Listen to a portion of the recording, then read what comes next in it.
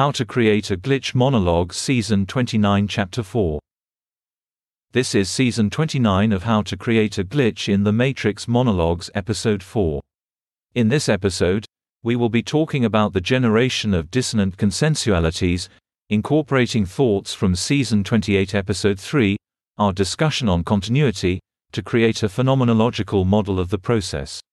To start out, continuity as a principle is the general rule to which the exception of multiplicity, or the perception of dissonant consensualities applies.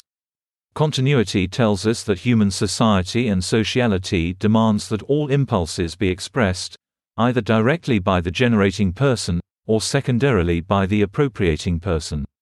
Likewise, it also tells us that if an impulse is repressed, there are passive reactive emotions to the frustration of the impulse, manifesting visually and internally.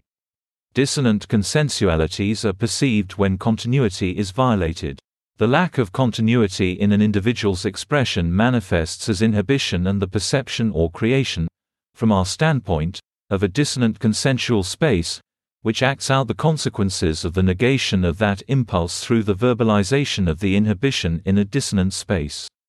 Dissonant consensualities exist as the transcription or orthogonal thought which is radiated by the process of inhibition, leading down the line to appropriation.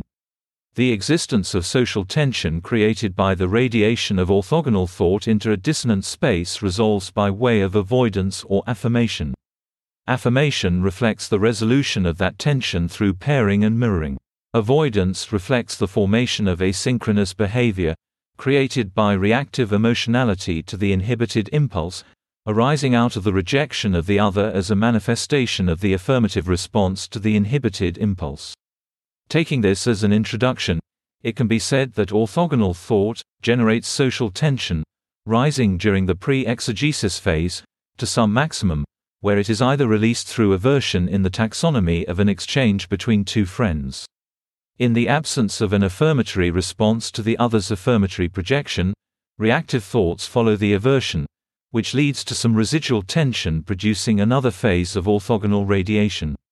During the second exegesis phase, that orthogonal thought produces again a dissonant consensuality, or a phase-induced loss of continuity, which during the next exchange produces a second dissonant consensuality.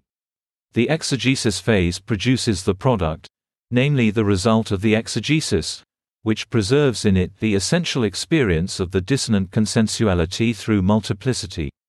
This product is then consumed, during the consumption phase, wherein it generates reactive emotionality in all recipients. This reactive emotionality re-establishes the continuity lost in the residual tension created by the aversion which produces the breakdown in the first dissonant consensuality. The consumption phase, or consumer phase, causes a rise in the tension of the generator, which gradually dissipates as the continuity is re-established by consumption of the orthogonal thought by others. What follows is some refractory or rest period, during which time the tension of the generator gradually returns to normal, until the next cycle. The meaning of the product, which is the material produced as a reactive sublimation of the dissonant consensuality's content, created by the linear stream of emphasis, which is the result of the attention of the generator, begins with that linear stream, then is reoriented through the reactive emotionality of the recipients until such time as it is fully absorbed and continuity re-established. Thus, it begins with the original intent of the generator, and gradually assumes the reactive meanings of the recipients, until such time as the tension dissipates and continuity is re-established. That's the end of the podcast for today. If you enjoyed it, please like, comment and subscribe.